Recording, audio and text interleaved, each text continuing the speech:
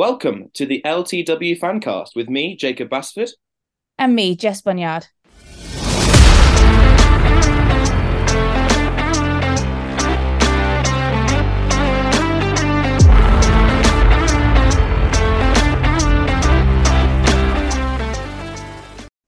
Hello, welcome. We are still giddy from that Derby Day win, which we're excited to get into. I'm on my first cup of coffee, so throughout this pod, you'll be able to sort of chart my caffeine hit as I begin to get more excitedly talking about Derby Day. But before I get too carried away on the caffeine, Jacob, how was your weekend? Have you come down yet from the Derby Day win? Hi, Jess. Not really, no. I have to say, though, I'm also giddy because yesterday was Pancake Day. And me and my house and a couple of our friends, one of my housemates has her sisters up. So we've been, it was a full kitchen yesterday, sweating away, making pancakes. I cracked a little bit under pressure. My flip form and my pancaking making has seen better days, unfortunately. But no, it was a lovely experience, lovely to have some pancakes. But what tastes sweeter than um, golden syrup on a pancake? It is, of course, victory, an away Derby Day victory at Franklin's Gardens, which is what we had on Saturday, which is amazing. Sorry, I was I've got to cut in golden syrup on a pancake. Golden syrup, not maple syrup or the classic lemon and sugar. You go golden syrup on a pancake. We might have to put out a social media poll. Sod the podcast, sod Derby Day. Golden syrup. Is that what you prefer? Yeah, yeah. Well, the notes I wrote down was how sweet does revenge taste?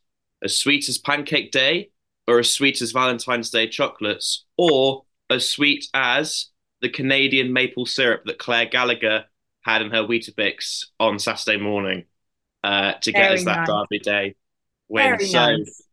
that was the pun I was going to go with. Um, But yeah, no, I'm a fairly simple man when it comes to pancakes. It's just pancakes and golden syrup. I'm assuming you're more of a maple syrup person then.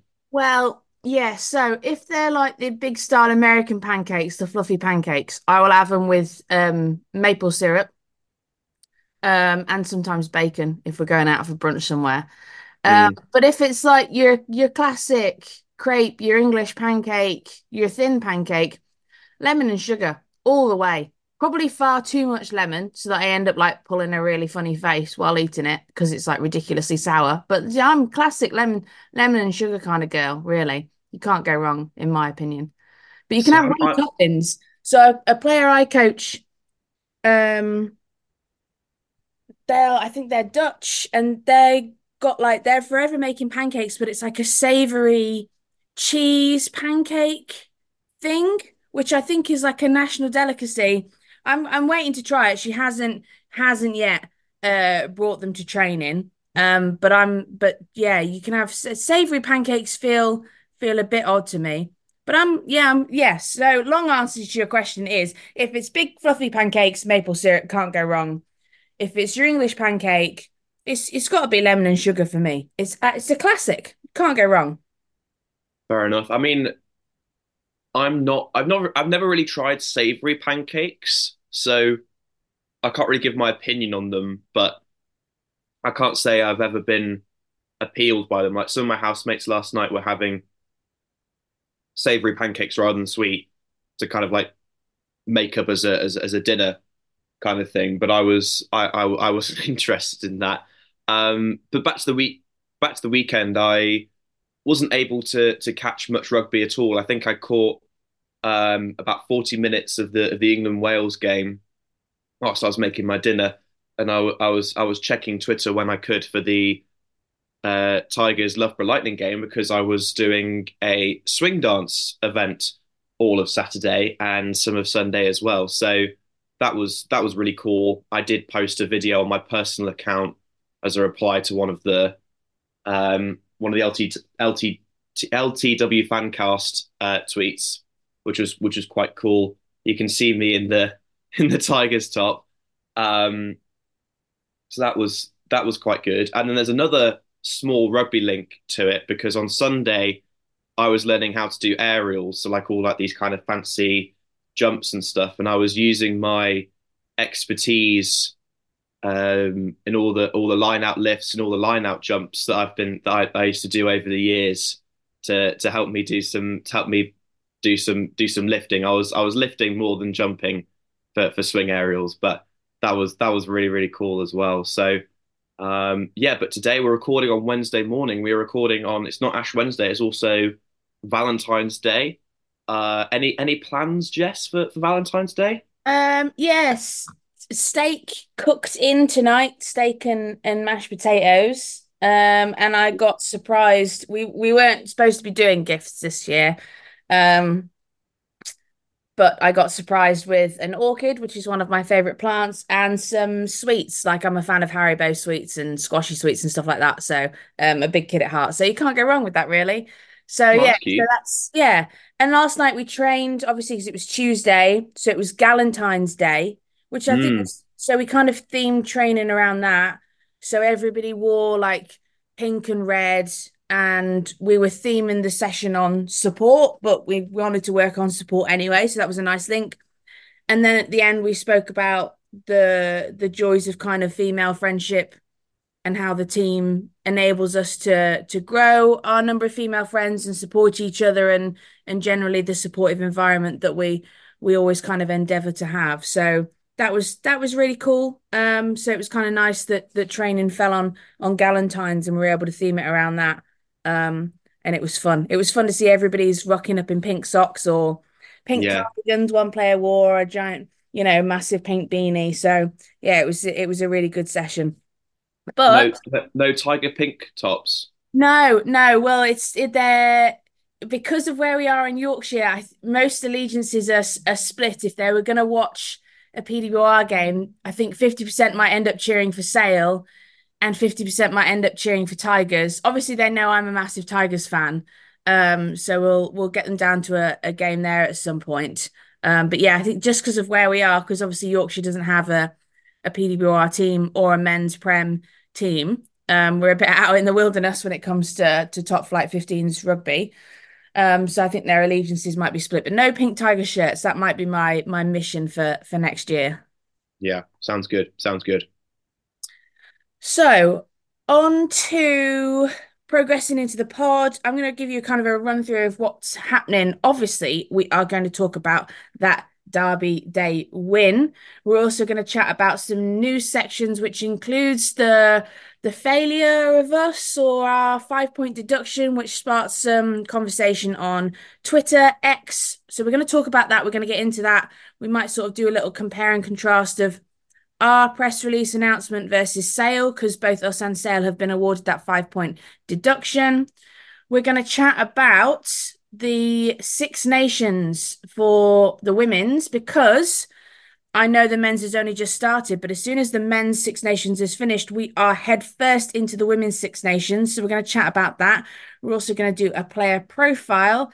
And sadly, there's no game for us to preview this week, but it's probably going to be a jam-packed pod, mostly because we're probably going to be over giddy, over excited for that Derby Day review. But we've also got some news as well. So if you weren't listening last week or missed it on Twitter, /X, we are now on a new sports social media app called Contested. It's primarily female led. So you may know Jess Hayden, who has written the book on the Red Roses, who's done a lot of work on England. She's written for, I think, the Telegraph or the Times on the Red Roses and women's rugby. She's now joining them as a kind of a sports media editor at the Contested. They've got Poppy Cleo kind of writing stuff on there. And basically what it is, it's an app to put down your sporting predictions. So we're going to put down some PWR predictions over the next couple of weeks. We were right because we put down a Tigers win for Loughborough, but we didn't get the scoreline right. But we were right on the Tigers win. But you can put down your predictions and you can kind of agree or disagree by just clicking simple buttons. The engagement on there is really fun, and it's a nice way to link in kind of your sports watching with following sports people on social media and seeing what their predictions are. So on there at the moment, I'm seeing Poppy Cleo's predictions for the Men's Six Nations, which is really, really cool. Um, so please, please, please join us on that. You can find us on there at LTW Fancast. And we've got some kind of two big, really news items for you today. I'm going to give you one announcement, and then Jacob's going to give you the other announcement later on in the pod. We have got some sponsorship. So a massive, massive thank you and kind of hip hip hurraying to Leicester Forest Rugby Club, who have decided to sponsor us for this season. And I'm really, really excited because they're such a strong grassroots club, and we know they've got strong links to Tigers. And for me, I'm really, really pleased to be linking with a grassroots club that's so passionate about women and girls rugby and working so hard in the Leicestershire region to help grow the game. And just like the Leicester Tigers women's team, I feel it's important for us to build strong connections with the surrounding community. So we know, and I know when I spoke to Vicky for a previous publication, she didn't just want to like pick up and drop a women's team in the middle of Leicestershire without any connection to the outside world. She wanted to help grow women and girls rugby in the surrounding region and then forge stronger pathway links and grow the game and help more people pick up a rugby ball and experience the benefits of it and use the Leicester Tigers women's team, a successful Leicester Tigers women's team, to do that. So for us, it feels like we're helping that model by forging these really, really strong links with Leicester Forest Rugby Club. So we're going to bring you some more info, some insights into the rugby club, the strong links they've got with Tigers. But for now, thank you, thank you, thank you so much, Leicester Forest Rugby Club, for sponsoring us. And I'm really, really excited that we're building such strong connections with such a strong community rugby club.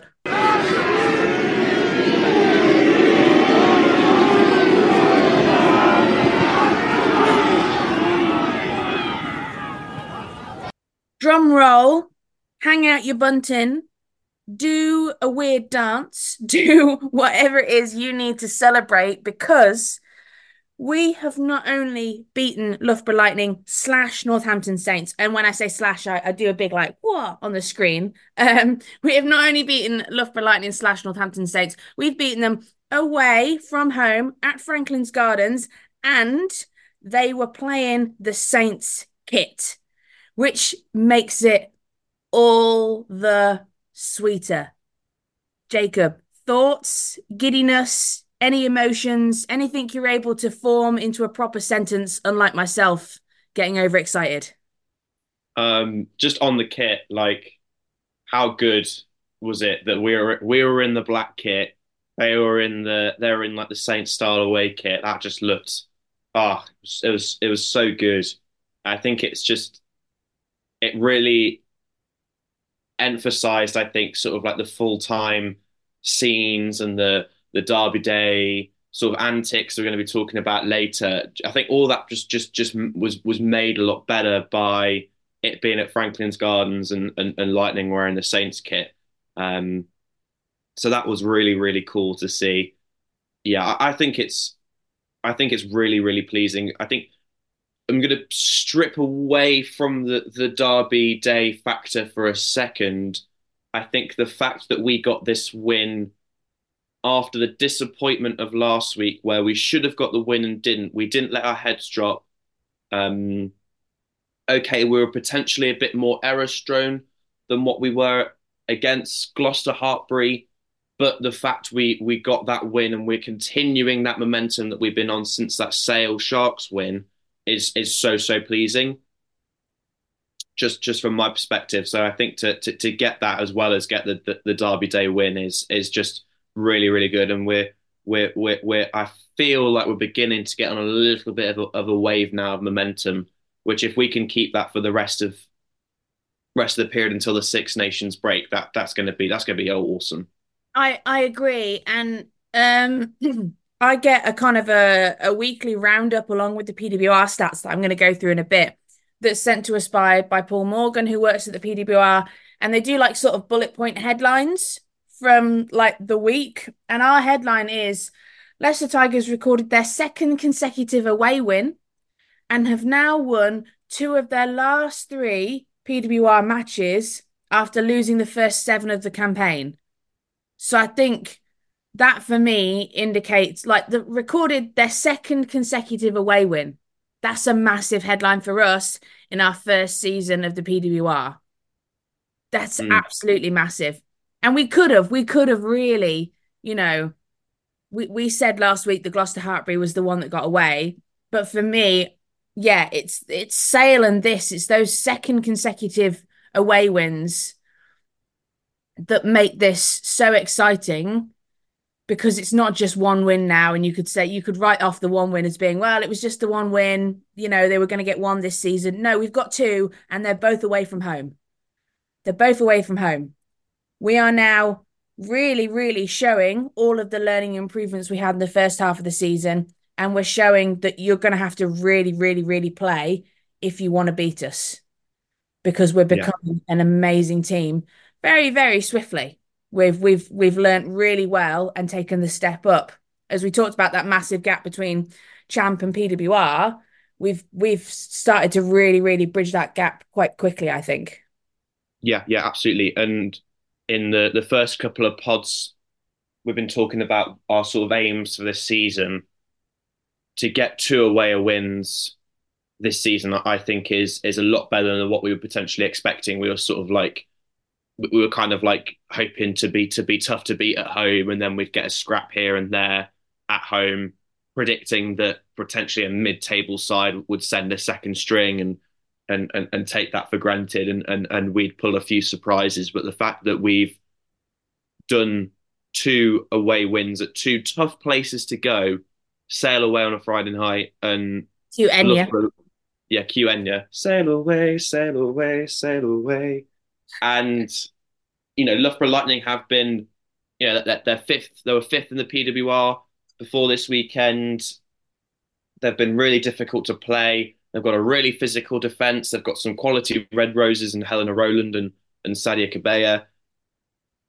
Those are two tough Mm. fixtures, and to get those wins on the board is amazing. And yeah, I think going forward, if we get a couple of, we won't talk about the Ealing game for the women's game because that's next week. So we'll do that in the pod next week. But that home game becomes even more sort of tastier and a lot more exciting to build up to. So yeah, I think it's just amazing in terms of our own goals that we've set this season that we've managed to get two away wins. I just think that's absolutely massive, and the vibes in the squad just must be like on the roof at the moment. Oh, yeah. Which is why I think actually it's probably really, really beneficial to have the week off because I don't want the emotions to get too carried away, if that makes sense. Like I think Yeah, we spoke, was it coming after the Sarries game? We spoke about using the weeks off to pause, to reset, to just reaffirm what our goals are and to then push ahead. I think the same can be said of this week. So we've got a week off. It's really, really important that we use this to just, yes, really, really enjoy that Derby Day win, but then refocus, reconfirm what the goals are, and then look to get that first home win at Matty Lee Welford Road against Trailfinders on the Friday night. It is a Friday night. We're going to talk about it, I know, on next week's pod, but it is a Friday night. It doesn't clash with the Six Nations. You know, there's no Gallagher men's prem. So I'm saying this now, and then I'm going to say it again in next week's pod. Get yourself down. Get yeah, yourself down. Let's really, really, really use the momentum that the women's team have given us with these two, these two consecutive away wins to really, really fill that Trayview stand. Get yourself down, absolutely. But I think having this gap is probably really, really crucial because it allows us to just think, reset, kind of reconfirm our goals and really kind of use it as a little bit of a pause to enjoy the Derby Day win, give that all of the emotion and celebration it deserves, but then make sure that we don't carry over that emotion too much into Trailfinders. And I think that's really, really important. But you mentioned Kabea. I did want to go into a couple of things. where I think we could make improvements into this next kind of little quarter of PWR fixtures. I think Cabea really tested us. I know you wanted to speak about the fact that we conceded a few tries from lineouts and mauls, Mm, which is obviously disappointing because we've spoken about our line out driving more weapon in the past. But I think that's just the Cabea factor because I think last time we played Lightning, we probably we I think we scored off a driving maul. yeah, we did. Yeah. I think it was Ellis Martin that scored. I hope I'm getting this right off the top of my head. And, I'm now my second cup of coffee, so the caffeine's really hitting. Um, but I think it was just the Cabea factor that meant that our lineouts were a little bit shaky. So if I'm just going through the stats, their lineout success was 91% and ours was 70%. Now, obviously, that's quite low on a lineout success rate, but I think they really looked to target that area using the returning players, and they targeted it and they pressurized us really well. But I think that'll be somewhere where we'll be looking at that and going, right, Loughborough Lightning really targeted that area. How can we now use that and get even better and you know and look to push on? But I know it was disappointing looking in the highlights to see we conceded a couple off a driving maul when a driving maul is our weapon. Lineouts and driving mauls from the 5 meter line are so hard to defend without conceding penalties. They're so hard. They're almost impossible, really. And so when you've got somebody like Cabera in your forward pack, it's pretty much really completely impossible. I don't know how many times I've said impossible in there. So for me, it's no surprise that they look to target that area and look to make that into a weapon. But the exciting aspects for me when I look at the highlights and look at the scores is wow, Claire Gallagher. And I think she won try of the week this week for that amazing intercept score. Yeah, Uh, she did. Yeah. and also, I think the way we wanted to play. So we forced them to make so many tackles because they made 189 successful tackles and we made 104. We were kind of equal on the turnovers. They conceded about two more penalties than us, so we were pretty narrow on that. But for me, it's the passes and the meters carried and the carries themselves are where you can see we've used our attacking identity to win the game. So Lightning only made 126 passes. We made 208. That's almost double the amount of passes they made. So we're looking to move the ball into space. Carries wise, Lightning made 95 carries, we made 130 carries, and the meters carried is quite astronomical. So Lightning made 567 meters carried, we made Wow. 806. So Jesus. that's quite a large difference in terms of meters carried, and that's where you can really see the attack coming as well. I mean, I think I said a couple of weeks ago I would really like us to do more offloads. Um, like this week, looking at the offload stats, Lightning made two and we made eight. So we're trying to not only carry the ball, go forward into contact, take somebody in and then offload it, and we're looking to pass it. We're looking to hopefully, I think, looking at these stats, looking at the highlights, looking at the way we've previously played, we're starting to do that keep the ball alive philosophy that Ronan O'Gara gets a lot of credit for in terms of La Rochelle. That's a philosophy that's been around for a while. We're looking to carry hard, create some space, and try some things. And we made what, six line breaks? They made three. So on kind of the indication around attacking ethos, these stats tell a lot. For me, the that meters carried one is really important. Jacob, I've probably sprouted a load of numbers and got really exciting around attacking potential. It makes me think about the Trailfinders game because we know their attack is end to end. We know our attack is end to end. But just on the Lightning stats, what are your thoughts around how we're now really starting to string together cohesive attack, looking at the passes, the meters carried, the offloads and line breaks? Yeah, it's really exciting.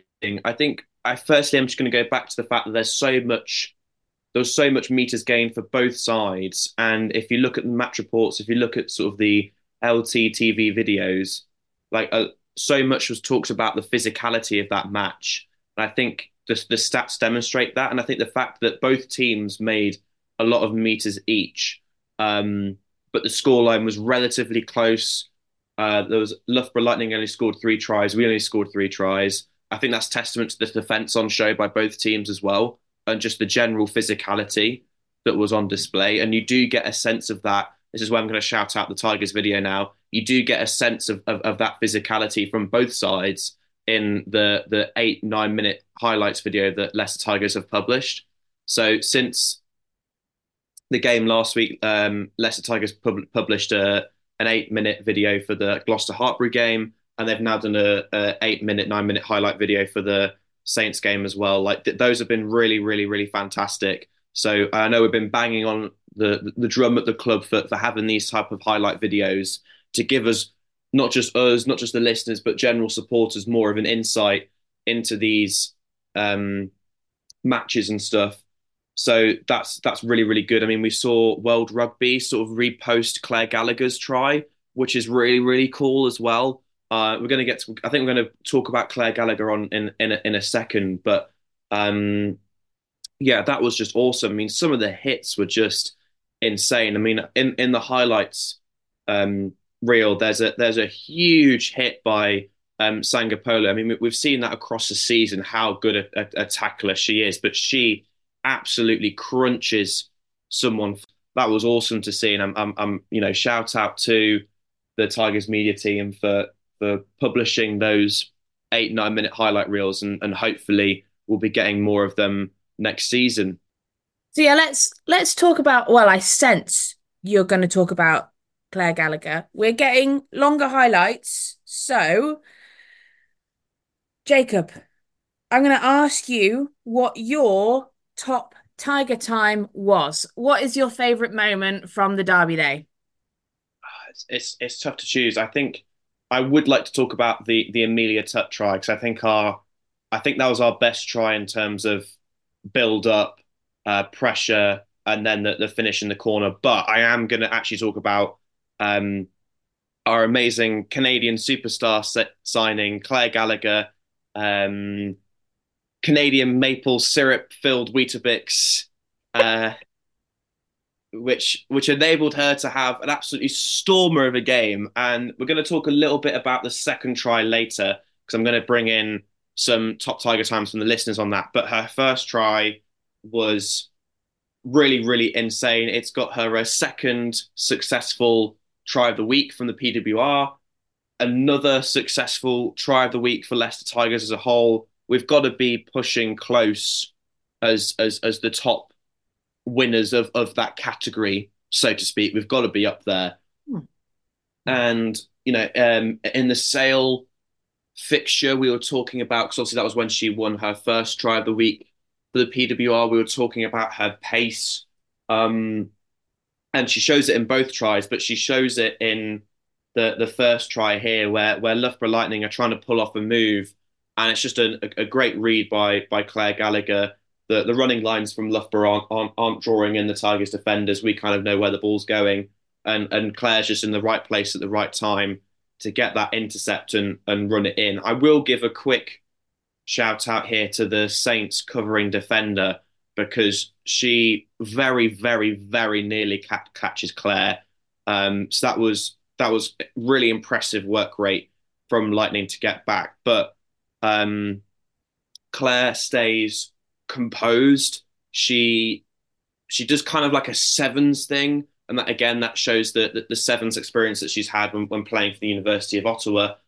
She sort of stops and then uses a strong handoff to go again and dot down over the line. It's an incredible finish. Deserved winner of try of the week for the PWR, if I do say so myself.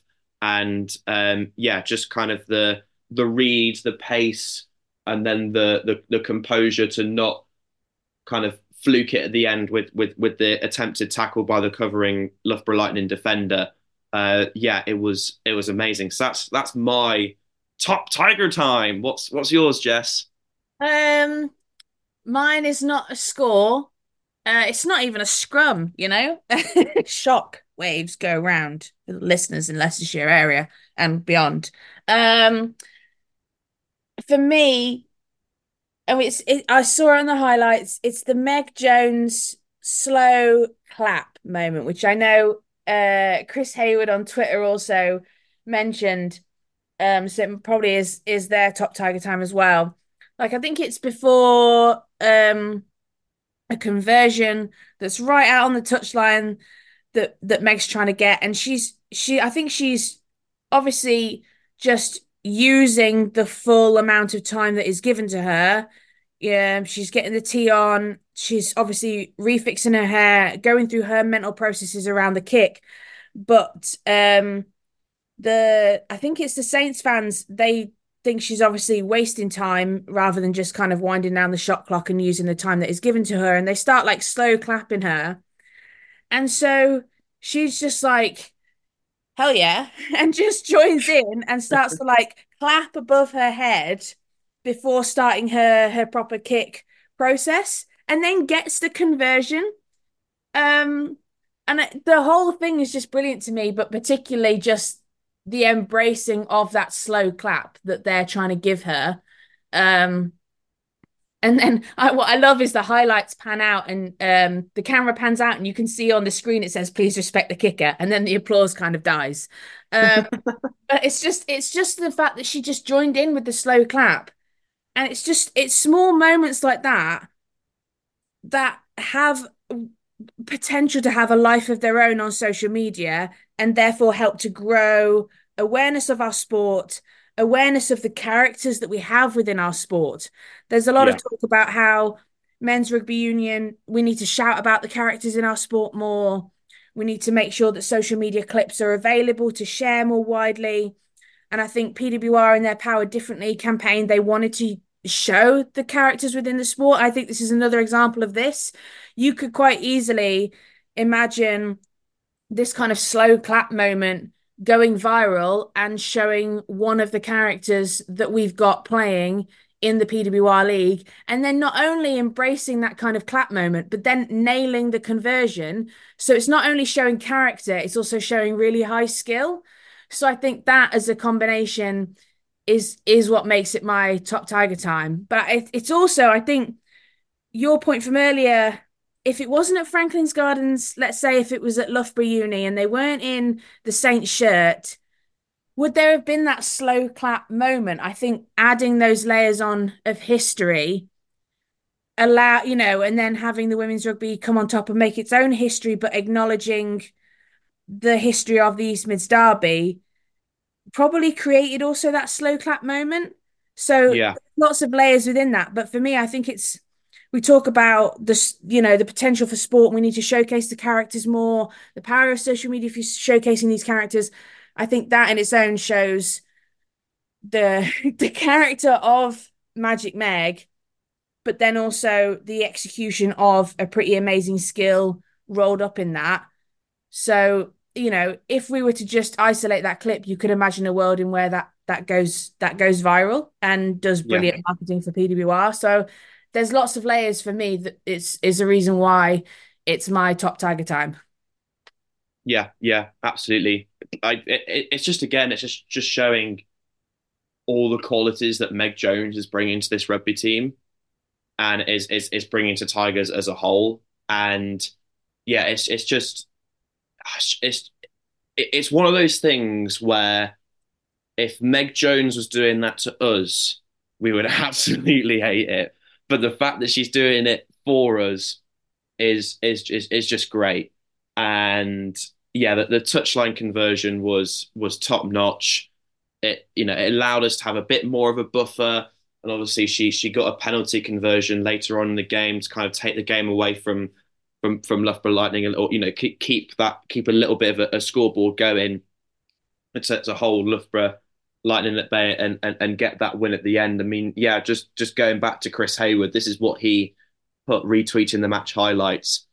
Particularly gratifying is the slow hand clap given to Meg Jones by the crowd as she wastes time in quotation marks before the touchline conversion, which she's obviously in quotation marks got no chance of getting. How sweet it was to watch it go over. Yeah, absolutely. Just a great moment. And this, again, I'm going to go back to the fact that Tigers have done these highlights because PWR don't really show conversions or penalty kicks in the PWR highlights. So the fact we're getting not just the absolute clutch touchline conversion from Meg Jones, but we get that build up beforehand of the slow clap and all the drama that goes into it, and the fact that means that we're even talking about it because it allows not just the people that were there at the game, but the likes of us and Chris Hayward to talk about it. Yeah, that's amazing. So again, this is another shout out. Thank you to the club for doing these highlights, and yeah, long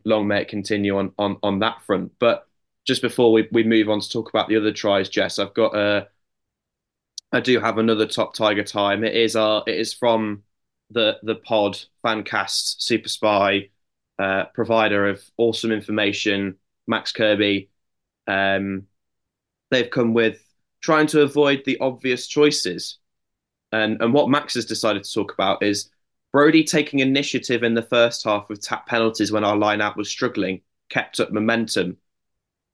And I didn't see on the day who got the clutch turnover on the late lightning line break. Again, this is included in the Tigers highlights, but it was Fran, textbook. So I'm just going to talk about Talia Brodie. Again, she's been awesome for us. The highlights again were showing how powerful she was, how prominent she was in the carry. And I think, yeah, I think Max highlights something that was really, really crucial because it showed our ability to adapt in game, which is really, really cool and really, really pleasing to see. And it allowed us to put on the pressure that meant that we got that Amelia Tutt score just before half time, which was crucial. I think that was where the clutch conversion came because that only closed the gap to 5 points.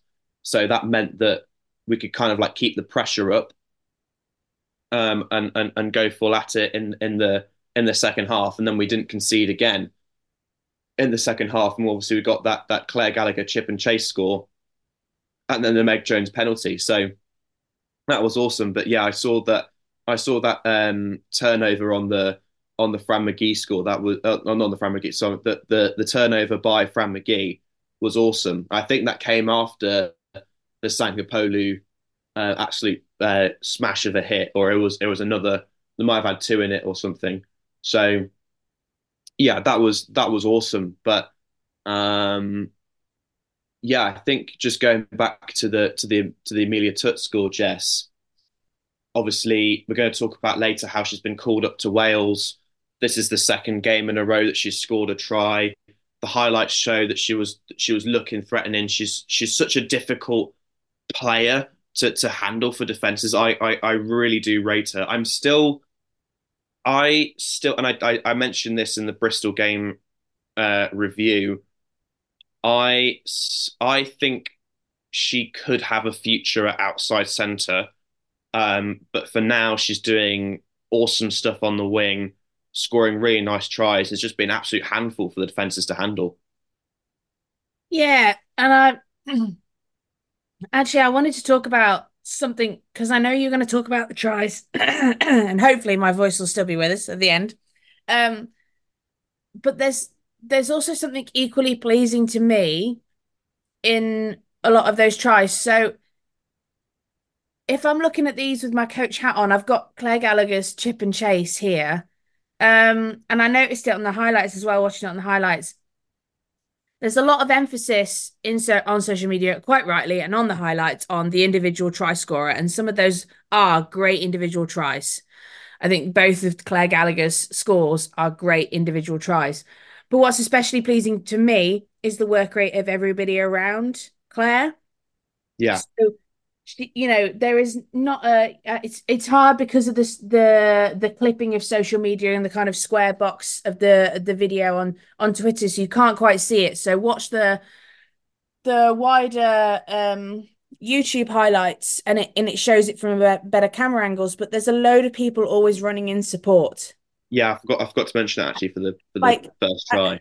and it happens in most of the scores. There's a lots of people always running in support. So these are great individual tries, but there's a lot of support and teamwork that has not only led up to it, but has also been there in case that player, Tut, Gallagher, whoever gets tackled. So there's always somebody there in support, which is really, really pleasing to me.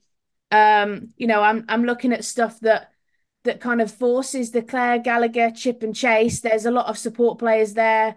And as soon as I think it's Tash Jones, I think as the kind of Twitter video cuts it off, but literally as soon as Claire has run past her and played her onside, you can see it in the corner of the clip. She turns and starts her sprint in support. Like she's there, she's the waiting. Yeah. Equally, we can talk about the pressure on the potential, the Saints clearance kick, the pressure that our scrum half put on there, just being in her face, being there, Yeah. probably made that kick go straight to Claire, which is what forces that great chip and chase. So there's a lot of stuff that leads up to these great tries. But for me, the most pleasing aspect is the support. Everyone's there running great lines. And even if you don't get there first phase, there's people there running second phase stuff as well. I know you want to talk about the tries. I just really briefly, there's only one improvement I'd like to see. We could talk about the mauls and the lineouts, and I know I did, but I think that's the Cabea factor. They targeted that. That's full credit to them. Yes, we'll respond, but that's just full credit, I think, to Lightning. And it's very, very difficult to defend a driving maul. It really is when you're on your own five. The improvement I'd like to see is, and highlights only show a snippet, so this is me being wanting improvements from seeing like 2 minutes of this stuff in an overall highlights clip. So this is probably just a snippet of the game, but I really would like to see our forwards taking the ball at pace with movement. There's a couple of times that the play slows down and it's very obvious who the scrum half is going to deliver the ball to. And sometimes that's fine because it has the ability to suck in defenders. But I think we're just trying to drive forward from a static position. We're not trying to take the ball and take a hit and absorb it and then see what's left or enable our scrum half to clear. This is actually when we're attacking in their 22 or further up the pitch. So for me, I really would like us to see us take the ball with a little bit of pace. That could be a forward stood behind the breakdown and coming at it at a looping run, and you almost dummy the static setup from somebody else, and then you have a forward. Think Ellis Genge for Tigers when he's catching the ball at pace and on a run. Think Visa when he's given the ball at pace. Think, if your only kind of frame of reference is men's rugby and Leicester Tigers men's, think that kind of ability to catch the ball at pace. And I just think with the forwards that we've got and the meters that they're able to make from static, it would be amazing to see them make even more meters just by catching it at pace on the move. I think for me, that's the Yeah. only bit of frustration. But that's a bit of frustration that isn't just, an improvement I would like to see for Leicester Tigers women's team. I see it a lot. I saw it for England men last weekend, not the weekend just gone, first week of the Six Nations. People were catching it on the move and they weren't even offering like a little tip on pass as a threat. It just became really easy to read. And I think for us, that's the next step because it probably worked really well against Loughborough Lightning, and that probably might have been a deliberate tactic. I don't know. I'm not in a coaching room. I'm not a coach, I'm not a Yeah. player. I'm just sat watching what is essentially 30 seconds of two separate forwards handling stuff on a highlights clip. So it might have been a tactic that worked, but I think to push us on and to help us become even more competitive, because now I think we can say we're competitive. I think to make us even more competitive, I really would like to see us carrying the ball, but having a bit of movement before the forward receives the ball so that they can really smash over the line and smash over that gain line, as opposed to just making it really easy for the defense to read. Yeah. Because if we want to continue to be competitive, that's not stretching the defense in the way we have the capabilities to stretch the defense. So we can stretch them from the backs. We know that. We saw that from the stats. The next step for our forwards to be able to stretch the defenses a little bit more is, I think, to just take it on the move. Not just to always offer those tip on passes we spoke about, but to take the ball at pace and to be at pace when you're receiving the the pass, which obviously requires a great level of comms between your scrum half and your forward pack because they need to know exactly where you are, where you're looping round from, how deep you're running from, all of that. So that probably is just something that just takes a bit of time, hence why we might be just catching it static at the moment. But I think if we're looking for an improvement where I'd really like us to push on, that's where. But that's probably and also just a general bugbear for me because I see it a lot in rugby if forwards just catching static, and I think it just makes it so easy for defenders to read. And anywhere we're Yeah. making it really easy for the defense, we're not, we could be doing better. But that's me being really, really critical of a game where we've won. And I'm looking at it from like 30 seconds altogether on a highlights clip showing some forwards ball. So, and it could have been a tactic that we used really effectively. I think we did suck in a few lightning defenders from that. I just think we can probably get even better at that and look to take it on the move. Yeah, absolutely. I think it depends on what you're trying to do. I mean, obviously, there's been a lot of criticism of the Tigers men's team this season about forwards taking it static and not wrapping around the corner and stuff. That it depends. Yeah, you're right. It depends on the opposition. It depends on your position on the pitch. So setting up for box kicks in your own 22 on the halfway line, you're going to be static. You're going to be, that's what you're going to do. Or you can, and this is potentially what they might have been trying to do against Loughborough. Lightning, obviously, we saw in the absolute stunner of the Fran McGee try against Gloucester Hartpury, and when Tigers posted the full clip, yes, we were taking the ball at movement, but in that try included a static Talia Brody popping out the back. So it could have been that they were trying to do, because we know Loughborough Lightning was like to be so physical in defence. I think it could have been that we were trying to tempt them in and looking to see if that kind of out the back sort of pop pass was on to draw the defenders. So that could have been the tactic, and it could have been a case of they were trying to switch it up. But no, I definitely agree. I think it will add another string, another arrow to our bow, whatever the saying is. I've completely butchered that. Uh, It's string to our bow. You said it. You started to say it right, and then you just pulled out of the sentence and made your own, which is fair. The phrase is now arrow to your bow. That is it. It yeah. adds another arrow to your bow. Yeah. Uh, yeah. Um, but um, but yeah, so that's kind of what I was thinking about. I think just going quickly back to the you were talking about the work rate, the general team that was going into the Claire Gallagher chip and chase score. I mean, Loughborough Lightning are going to be absolutely furious on the positioning of the player. Like how the hell was that space there? I have no idea. And Simon Ealingworth was tweeting about apparently he was at the game and apparently sort of all the players stopped apart from Claire Gallagher.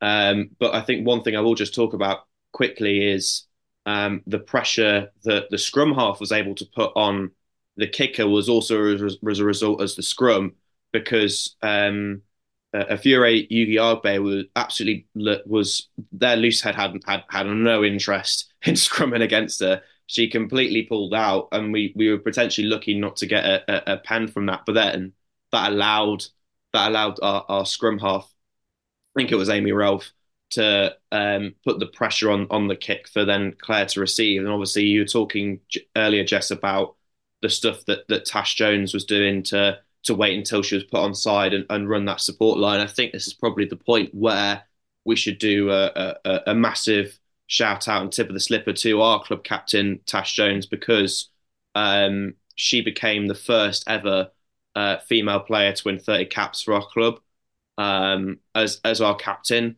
and to do that on a day like that where we get our first ever Derby Day win, a Derby Day win away at Franklin's Gardens, I think is massive. So yeah, congrats Tash. Yeah. That's awesome stuff. Like long may it continue. Obviously, you're going to be the first of many Tigers women's players to get that 30 cap mark, but it is a landmark, and you continue to do so much of the club, your leadership, your organisation of the attack of the defence is just awesome. So keep it going. And again, not just in that Claire Gallagher try, but in all of the highlights, I did make it a particular kind of goal of mine to watch where Tash was and to watch her support lines, and she was always there, Yeah, working her absolute hardest to get there and support the amazing attack that was being created. Yeah, so I think absolutely shout out to Tash, amazing achievement to get that cap number, but also the first Leicester Tigers women's team club captain to win Derby Day as well, which is also, yeah, yeah, a nice badge of honor for her to have and a recognition of the work that her and everyone else is putting in. Um, I think we know we have a few players that listen in regularly to the pod. Um, we know how much Derby Day means to them and a Derby Day win means to them. Um, the Derby Day win for us as fans is is absolutely massive. So a big thank you for that because I always say from Leicester Tigers men's perspective, it doesn't really matter where we finish as long as we beat Saints. Like yeah. I don't really care. Goal number one of any men's Prem season is beating Saints. Um, so yeah, goal number one of PWR achieved because we beat Lightning/Saints, and away from home. It really does, it really, really, really does mean a lot. I jumped up and down so much. I shouted, I think at one point my dad was here, we were watching one of the Six Nations games, and I made him jump. I made the cat jump because I literally just shouted when one of the tries went. I shouted, "We've scored a try!" The neighbours, I don't know what they thought, but it really, it really like this is so sweet. This really is. Yeah. So I've might watch the highlights 17 more times today after recording because it really it's massive. So players listening, we hope you know how much this means to us and how much of the support that you've got from us because Derby Day wins, wow, massive. And the first ever Leicester Tigers women's team to win a Derby Day away is also equally massive. Awesome. Yeah, and just quickly, I mean, I was just talking about Tash Jones getting Oh, her 30 cap off. Morgan Richardson off the bench also got her 30th cap as well. So shout out to Morgan and yeah, awesome stuff by the girls.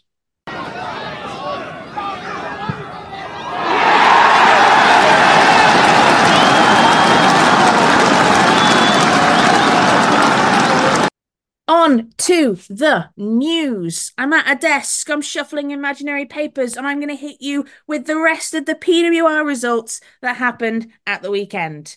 Here we go. Exeter Chiefs 64, Sale Sharks 5, Gloucester Hartpury 24, Bristol Bears 19. And I think also that's a kind of an amazing result from Gloucester Hartpury against Bristol Bears. And I think it was the Gloucester Hartpury coach who said the winning is just kind of becoming a habit. And that's how Yeah, we kind of snatched that win. And you can absolutely see that in that scoreline. The Saracens Harlequins game was also a close one. That was the duel between Sarries and Quins. Saracens got 29 points, Harlequins scored 24, and it was a kind of a women's rugby attendance record breaking day over at Saracens because Sarries broke their own women's rugby attendance record, and their new attendance record is now 3,071 people, which I think is also amazing because it was played during the Six Nations men's period in London when England men were playing. There was a lot of rugby on TV. So I think to get that attendance record, whilst there's a lot of Six Nations stuff going on in the capital, I think is a pretty outstanding achievement to have. So really yeah, well yeah, done yeah. for Sarries for all of their hard work in the kind of dual marketing that I've seen kicking around. Next bit of news is our EPQ average points deduction failure. I need to think of a snappier title, but that's the one I'm going with.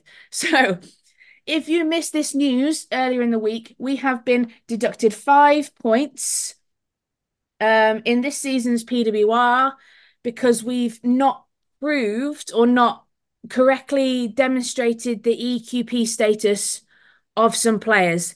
This is different to Sale, who have also got the 5 point deduction. I've read both reports sort of carefully. I know, carefully. I think from us, well, the club have directly said it, it's administrative errors. So I'm going to directly quote administrative errors, which the club have since explained to the RFU and PWR as cause for the oversight, meant the process was not correctly followed to demonstrate the EQP status of some players. So this is in qualification period 1. So it's kind of a match day average that's done at various points around the season. So certain numbers of clusters of games, you look at your match day average to make sure that you're hitting the minimum average of 13 English qualified players in your match day squad.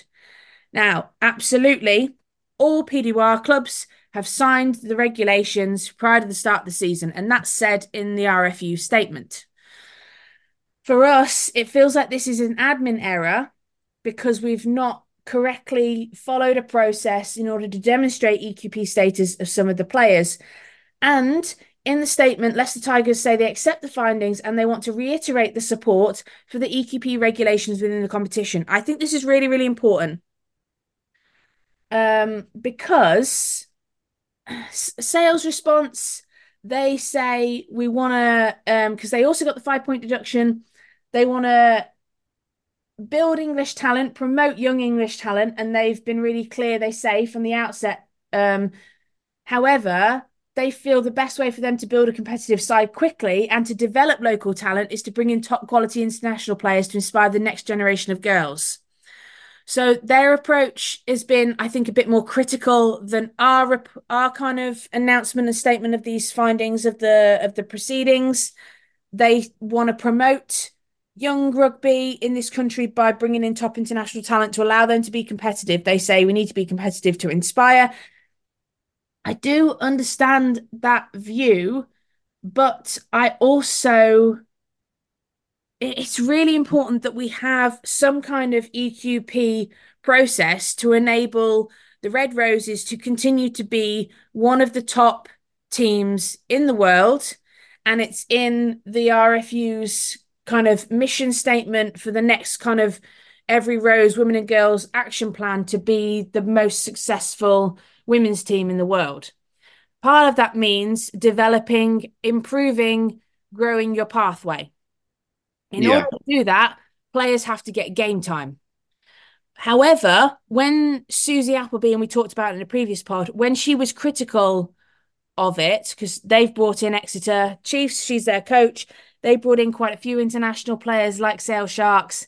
They were quite critical of it from a player welfare process.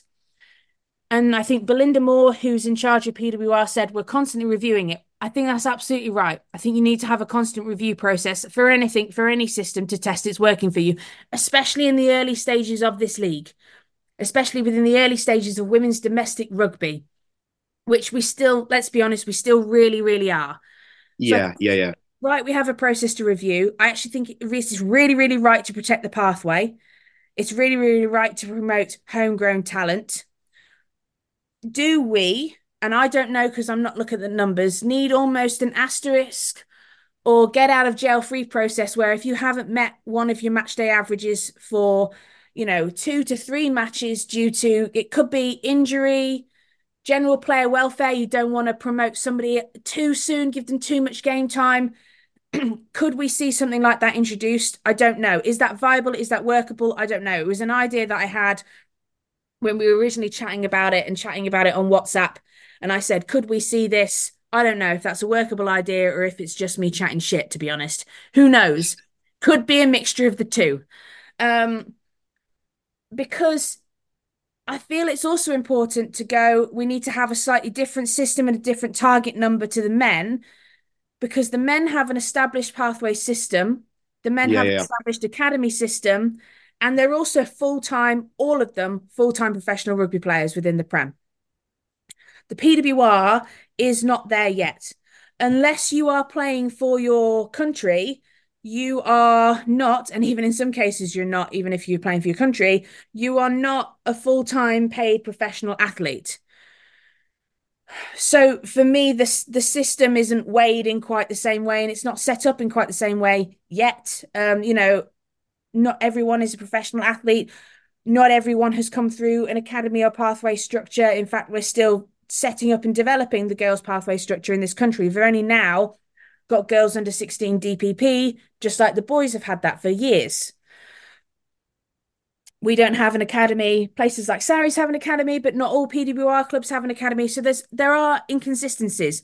I think it's right we absolutely have an EQP rule. As long as the rule is constantly being reviewed as to its suitability and viability in this league, I don't mind. And I'm fully in favour of the fact that we're in support of this because that absolutely makes the right statements and backs up everything Vicky said about wanting to grow rugby in the region.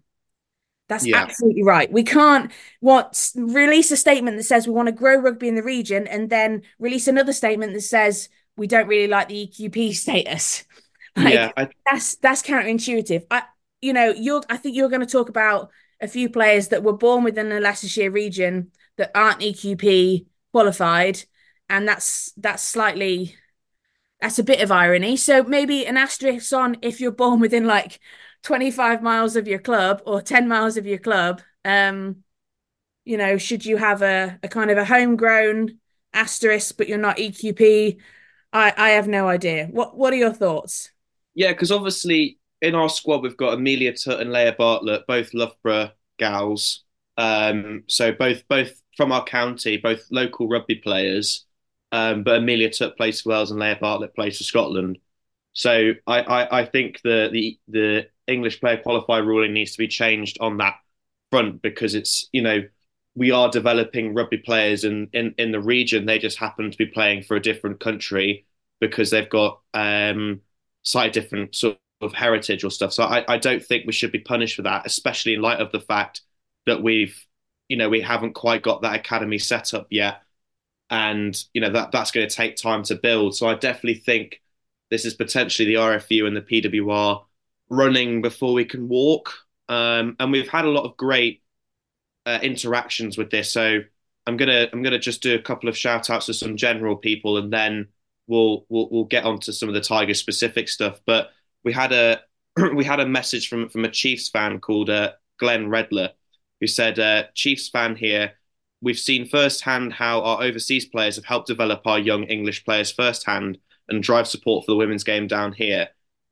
In my opinion, the EQP rule should have been slowly introduced, perhaps 10 to start with, or given an allowance to new clubs such as yourselves," referring to Tigers and Sale.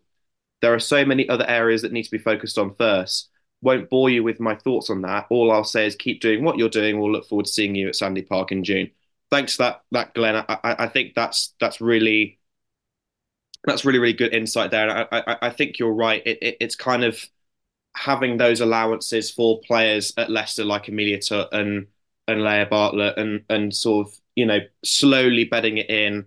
I think it was Chris Hayward talking about that maybe like a JIFF rule that the French have is probably might work more in English women's rugby than a copy of the EQP rules that the men have. Even though it's less English player qualified players per PWR matchday squad than what is in the Gallagher Premiership. But yeah, and then we had like sort of tier two rugby tweet about it. The account holder was saying that it is kind of counterintuitive to prevent players who aren't in the England setup from playing for their own countries just so clubs can meet their quotas, and that doesn't really help anyone. Doesn't help the Red Roses. Is extra paperwork for the club and isn't really helping developing nations. So the fact that we might have to say that Katie Childs and Tanya Bird, who have capped for Sweden and Philippines respectively a few years ago, but haven't played since then. So paperwork wise, they could count as English player qualified, but it's kind of like they're not really going to be on that roses sort of fringe anyway. So we're kind of it's not really helping our national team, and it's to the detriment of other national teams as well, the current ruling. So that's sort of my thoughts on it. But we'll get on to sort of the Tigers' specific focus now. Yeah, like you said, we had a lot of engagement with this on Twitter, and it's clear there's lots of people on both sides of the debate. It's really, really important that we preserve our pathway. Um, and it's really, really important that people should feel free and comfortable to play international rugby or to play, domestic, top level domestic women's rugby in their own country. I'm not sure if this rule is the sole way of doing that, but I also think it's really, really important that we try to grow. It's not just protect, grow, develop, improve the women and girls pathway in this country. Um, Probably the growth of other countries' domestic women's leagues is a pod decision, maybe discussion for another day.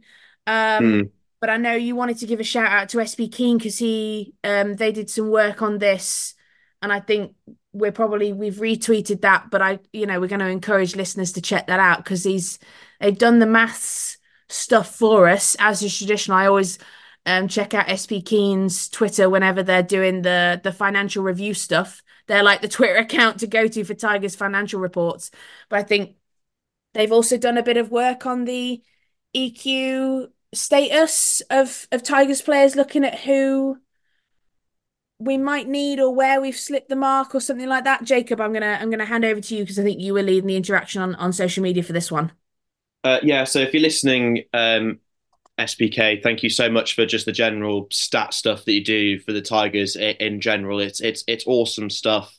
Um, so following the news, SPK says I've done a spreadsheet, um, and he says either Tigers are 9 players over the period off the quota, or Kaz Colley is EQP, and one of Katie Childs and Tanya Bird is an EQP through birthright transfer.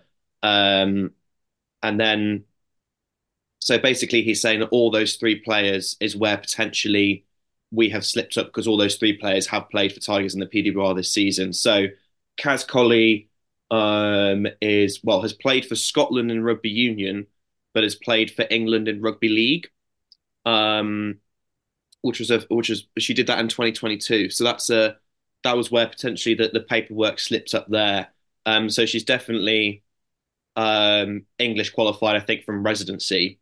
And then Katie Childs I think, has played for Sweden internationally, but is qualified for England, as is Tanya Bird, who has played for the Philippines in both the 15s and the sevens women's codes. So yeah, shout out to SBK for doing that. These kind of things are sometimes hard to see, and it's kind of like what counts as a full international. Is that the same in the women's game as it is in the men's? For some countries, it potentially isn't. In terms of what, like, when they talk about playing for under 20 sides, does that catch you, so to speak, for a nation? I mean, obviously the rules have changed now that you can swap a nation if you haven't played for them for 3 years. Um, so yeah, just thank you, SBK. That's awesome stuff, and yeah, I feel like we've done quite a good balanced job of showing both sides of the argument. And if Belinda Moore sticks to her pledge to kind of actually review it, and not just say a buzzword, and keep things in consideration, I think, I'm pleased that the club have been honest that it's just an administrative error, that they just didn't um, do the paperwork properly. But I hope that going forward, more allowances are given, because you can't run before you walk. We've got to have, a strong rugby setup in the north, and for Sale to do that, they're going to have to, um, potentially be more reliant on internationals than what we can. Um, so, I just hope that it does become something that can grow the women's game in future, rather than being over protectionist, over autarkic. and is then actually just to the detriment of our own game and to the detriment of our domestic game rather than growing our national team, our league, and the other international teams as well. Yeah, and my I guess my last word on it is something Graham Smith said, who's coached Red Roses, won the World Cup with Red Roses as their forwards coach. Said at some point in traditional kind of Smithy straight down the line way, all clubs did sign up to this at the start of the season. So it, complaining halfway through the season, as some have done, I don't know if that's necessarily the right way, but Yeah. equally, you've got to have a seat at the table before you can start discussions. So it's important to keep reviewing, discussing, and engaging with administrative bodies and your clubs and fellow co-coaches within the PWR system to ensure we get what is the right fit for everyone. Not saying this isn't the right fit, but as long as there's a continual review process, I'm happy. Talking about international players, nice little segue now into talking about the Six Nations, because we've previously mentioned the Women's Six Nations is on the horizon. The competition starts as soon as the men's finishes. And there has been news, so congratulations to Amelia Tutt and Becca De Filippo, who have been called up for Wales. They've been announced in the Wales squad this week. So a massive, massive congratulations to those. And although the PWR takes a pause during the Women's Six Nations, our pod is going to continue. So we're going to be chatting about the Women's Six Nations stuff, maybe aim to bring you a bit more behind the scenes, in-depth stuff around the Tigers women's squad as well. But we're also going to be focusing on our international Tigers players during that Women's Six Nations period. Do a bit of a Tiger Watch, as Mike would Yes. say. Speaking about kind of match official appointments for the Six Nations, obviously we've spoken about Joy Neville retiring from international match officiating and moving towards Connaught in a match officials development role. The appointments for the Six Nations has been announced, and Joy Neville will have her final Test match appointment for the France versus Italy game on the 14th of April. And a massive round of applause and congratulations for English referee Holly Wood, who gets her first call up to the Women's Six Nations match officials team. So amazing, amazing, amazing. Well done, Holly Wood. It's really, really pleasing to see the England match officials kind of pathway and growing, and the home nations match officials pathway alive and well. So on to talking about the Women's Six Nations in a little bit more detail. As I said, we're not going anywhere during that time. And in fact, we're going to run a Fantasy Six Nations League for the Women's Six Nations online for all our pod listeners and keen statisticians, competitive souls. Join in, see who's going to be the best. And in the second kind of pod exciting news, we've got a sponsor prize for the winner. Jacob, what will the winner get? Who is donating this fabulous prize? Yeah, get competitive, get excited. Jacob, tell us more. Thank you, Jess. Yes, we are absolutely thrilled to announce Charnwood Vintners as the proud sponsor of our Six Nations Fantasy League. They'll be offering a magnum of wine, that's 2 bottles in 1, for the winner. Charnwood Vintners, Leicestershire's local wine merchant, brings an exquisite selection of wines from around the globe. Explore their exceptional range and discover the perfect bottle for any occasion by visiting charnwoodvintners.com. So, yeah, thank you. So we do have a prize for our Fantasy Six Nations League, which is so exciting. So shout out, thank you for Charnwood Vintners for helping us out. Obviously, they helped the Rolling Wall out with their fantasy leagues for the World Cup and everything. So yeah, that's awesome stuff, and I'm really really excited to get into that, because not only can we do Tiger Watch where I do my bike impression, but we can look at our England players, but also our Scottish players and our Welsh players as well, which is really really exciting. So that's going to be really really cool. And I think yeah, just shout out to obviously Amelia Tutt. She's been in great form the last couple of weeks. Her call up has been deserved, and I think Becca De Filippo hasn't been involved for Wales since around 2018. So to be called up back to the Welsh setup because of playing for us, but also because she's been on loan for Gwalia Lightning in the Celtic Challenge, and she's been doing really well in there. So to have that experience back in the Welsh setup and they're riding on a little bit of a wave from a really confident WXV1 as well. So that's going to be really, really interesting to see how the Welsh do in the Women's Six Nations, which is coming up soon after the Men's Six Nations end. So all very, very, very exciting. Final bit of news. This is more rumor.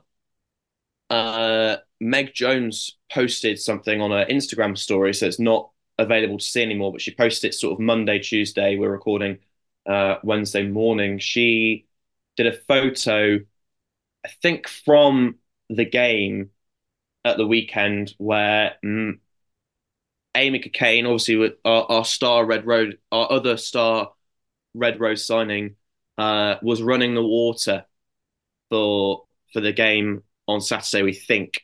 So obviously we've got a little bit of break now between the game, not this Friday, but next Friday against Seeding Trailfinders. Could we be seeing? I mean, we'll talk about this more in the preview of the Ealing game next week. But could we be seeing Amy Cokayne in the Tiger shirt finally against Ealing Trailfinders? Who knows? I definitely think I definitely think it's on the cards, which is really, really exciting. I know we'll talk about it more next week, but Yeah, yeah, and that's just gonna be on cool. that, that's you and Elliot from the Rolling Mall that have asked about Amy Cokayne. So she's like a fan favorite before she's even stepped into a Tigers jersey. So you can check out kind of Elliot putting me on the spot around that in the Rolling Mall's latest episode. Um, I I said there, will we see it? I don't know. I have a suspicion that we might be more likely to see her in a Red Roses shirt in the Six Nations before we see her in a Tigers one. But it would be absolutely amazing to see her against Trailfinders at Martilly was Welford Road, playing for the first time in a Leicester Tigers jersey at home. Yeah, I start to get really, really, really excited, but I think we'll have to wait and see. But you'll have to maybe wait and see on next week's pod to kind of hear our hesitant speculations about squad decisions.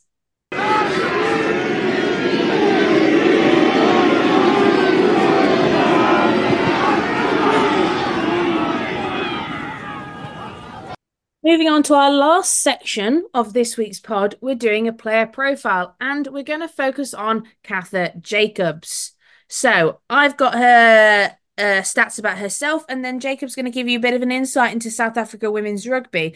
I have to say, like a few of these kind of player profiles, which almost reconfirms how important it is that we do them, there's not much information kicking around about players. If you were to search for an international men's player, you'd probably find a lot of information that you could fill, pages and pages of a player profile with. So it's for me, it kind of reconfirms the importance of us doing these so that we all, Yeah. listeners ourselves, get to know these players that we're supporting and cheering week in, week out. So Catha Jacobs, she joined Saracens prior to playing for Tigers in January 2022.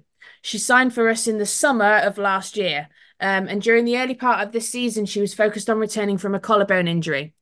Before playing for Saris, she played for the Blue Bulls in South Africa. She's played international rugby for Springboks. Her stats from the South Africa rugby site say she's currently got 15 caps. Before she played rugby, she was a rower and then she played sevens. She made her Sevens World Series debut at Cape Town Sevens at age 21. Before that, she started playing rugby at university when her uni team needed extra players. And after that experience, she got invited down to a national camp and played a friendly against Brazil. South Africa, as you know, Jacob, you're going to tell us more, but they've recently played in WXV2 and they finished third. Yeah. So because obviously with these player profiles, we talked about Swedish rugby, we talked about Canadian rugby when focusing on some of our players. South African women's rugby is really interesting because obviously we talked about Canadians women's rugby, about how women's rugby in Canada is so much stronger than the men. Obviously in South Africa, it's not the case of the women's game internationally is as strong as the men's Springboks. Um, there are a lot of potential reasons for that. One of the reasons is that the Springboks women's side is relatively new. It's only 20 years old. They only first played in 2004. So Sorry, I'm They just in played in shock seven. that now in shock that 2004 was 20 years ago because it feels like 3 years ago. Proceed, proceed. um, yeah. So I mean, either way, it's not that long really. They did make their World Cup debut straight away in 2006. They've only missed the 2017 World Cup since then. They've also won Rugby Africa's Women's Cup twice in 2019, 2022, and they're currently ranked about 13th in World Rugby. So yeah, as Jess mentioned, they played in WXV2, where they kind of got a respectable mid-table third out of sixth finish alongside Catha Jacobs. Their star players in that pack are Hele at number eight and Latasha at prop, who both play for Harlequins. We've both talked about those players before when we previewed our game against Harlequins. Um, both got bags of potential players, particularly sort of the power of Hele at number eight, but also the scrimmaging potential of Latcher as well. Obviously, when I was doing some research last night, when Razzie Erasmus, who is now back to being the Springbok head coach, but in his old role as general um, director of rugby at SA Rugby, part of that his responsibility was the women's game, and sort of around the women's World Cup, he came out and was talking about trying to boost the women's game in South Africa and talking about having a South African model that will work for the women's game in South Africa, not trying to copy other nations, and also importantly, not trying to copy the men. I mean, obviously, we were talking about earlier in the pod about potentially the English player qualified system might be being a copycat system of the men and not quite working right for the women's game. And also, we can talk about really does it work for the men's game, but that's a discussion for another pod. But obviously, Razzie Erasmus was talking about trying to build not only a strong domestic setup but a strong youth pathway as well. And it was only really around the last World Cup that there were these sort of genuine discussions about professionalising the women's rugby setup in South Africa were taking place. Um, there's we can talk about some of the reasons why it's taken longer for the Springboks to be set up, to have that professionalization set up and to be taken seriously at an international level. That didn't really happen until the World Cup in New Zealand, where they were so physical against France and they sort of they played like a South African team, and sort of the world woke up to the likes of Catha Jacobs, of Hele and Latcher, and their if we call back to WXV2, their absolute monster of a hit by a fly half, one of the Scottish players that went global on social media. So it's only sort of really in the last season or so that we've seen this. We've seen sort of the cogs slowly start to turn in for the South African women's Springboks. I, I, Um, I think that's also probably due to the appointment of Lynn Cantwell, who is a former Irish rugby player who is now women's high performance manager of South Africa Rugby. And I think that's probably yeah, due that I think the reason why we're probably seeing more, becoming more and more aware of these kind of conversations and advancements, developments, growth in the game in South Africa is probably due to Lynn Cantwell. So we probably can't talk about South Africa women's rugby without talking about her. But I know there was also an interview with Khaleesi, and he was asked what would he want to do after retiring and from playing, and he spoke about wanting to support the growth of the women's game in South Africa. And I think having it's not just having the voice of like Lynn Cantwell as your high performance manager, but it's having allies like Razzie Erasmus and Khaleesi talking about wanting to develop and how to develop women's rugby and using their voice, power, the currency that they have as a force for good represents the real positive power of male allyship within rugby and within wider sport. So I think having those kind of conversations is really, really helpful. And again, using your voice within sport, the power that you have to help and speak about others and to continue progressing your nation is really, really good. But I also think recent improvements are probably due to that appointment of Lynn Cantwell, because Yeah, she's a force by all accounts.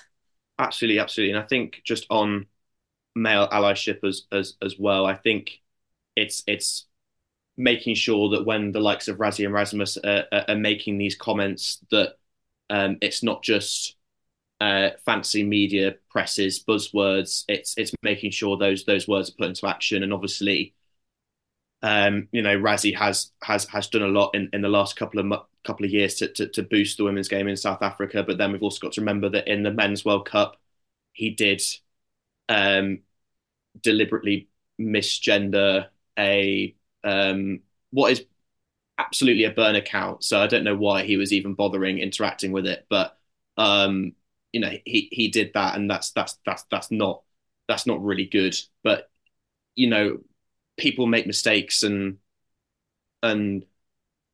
we can't judge people on a singular action, which is what social media do all the time. But again, it's when we're praising people for allyship or just male allyship in general, it's also key to remember that these instances have happened as well. So I hope that because I respect Razzie Erasmus a lot as a coach and for what he's done for South Africa in general, I hope that those words are put into action. And I think obviously with South Africa, I think I don't want to be generalizing too much, but I would say outside of track and cricket, women's sport in general domestically is perhaps not as strong as what it is in sort of the UK. So I think there are wider national societal issues that need to be sort of addressed in South Africa to enable more women athletes and players in general. But I think that what South Africa have been doing in the women's game in rugby recently will go a long way towards that. But I think just quickly as we round off, Jess, I think I'm going to use this opportunity to talk about the fact that we see in some countries like South Africa, like Ireland, the men's game is strong, but that has been to the detriment of the women's game. And I want to use this opportunity to show our support as a podcast and obviously as ourselves. Yesterday, the news that was on Twitter that the Irish Women's Rugby Supporter channel on Twitter um, sort of has done so much over the years to try and boost the women's game in Ireland, which has been treated shockingly, I will say, by the Irish RFU, has announced that unfortunately because of all the horrible abuse that account that they've been facing over the years, that they're unfortunately going to be shutting down that account after the Women's Six Nations. We can talk about it more at a separate time, sort of the state of women's rugby in Ireland specifically, but and sort of the horrible vitriol that this account has faced. But I want to use this opportunity to show our love and support and appreciation for all the work they've been doing over the years to help boost the women's game in Ireland. Yeah, absolutely. They've done a lot and are extremely passionate about women's rugby in general and women's rugby in Ireland, which has been through um extremely tough times and hasn't always got the investment and level of love and care that any sport, any team deserves. Um, I briefly have had some interactions with them um around this kind of abuse and offered support. It's, no one deserves to be driven off a platform due to constant persistent abuse. And so we want to, as I say, quite rightly send our support to the person behind this account.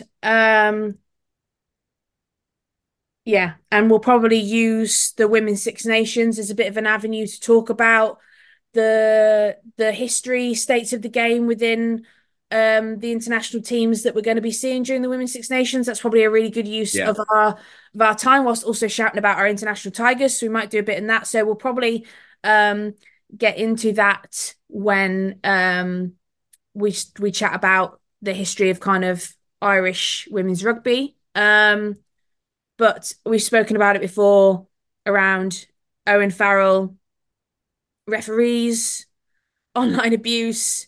Um, no one um, deserves to be driven off a platform due to persistent abuse. Um, Everyone has the right to enjoy this game that we love and gives us so much. Um, so yeah, we just wanna send our support. um, it is a shame. I've enjoyed seeing their content and seeing how passionate they are. Um, so yeah, sending love and support. And a quick reminder that it's really easy sometimes to send abuse when you're sat behind a keyboard because it feels like you're distanced from that person. And as I said in past pods, I love having open debates with people on Twitter. I really, really do. Um, it's just important to remember that there is always a line, and I think it's quite easily sometimes to cross that line if you're sat typing behind a keyboard and a laptop or a computer screen, phone screen. Yeah, but yeah, sending our love and support to Irish Women's Rugby Supporters Club on Twitter because they've been immensely passionate about their love of Ireland and women's rugby. Yeah, absolutely.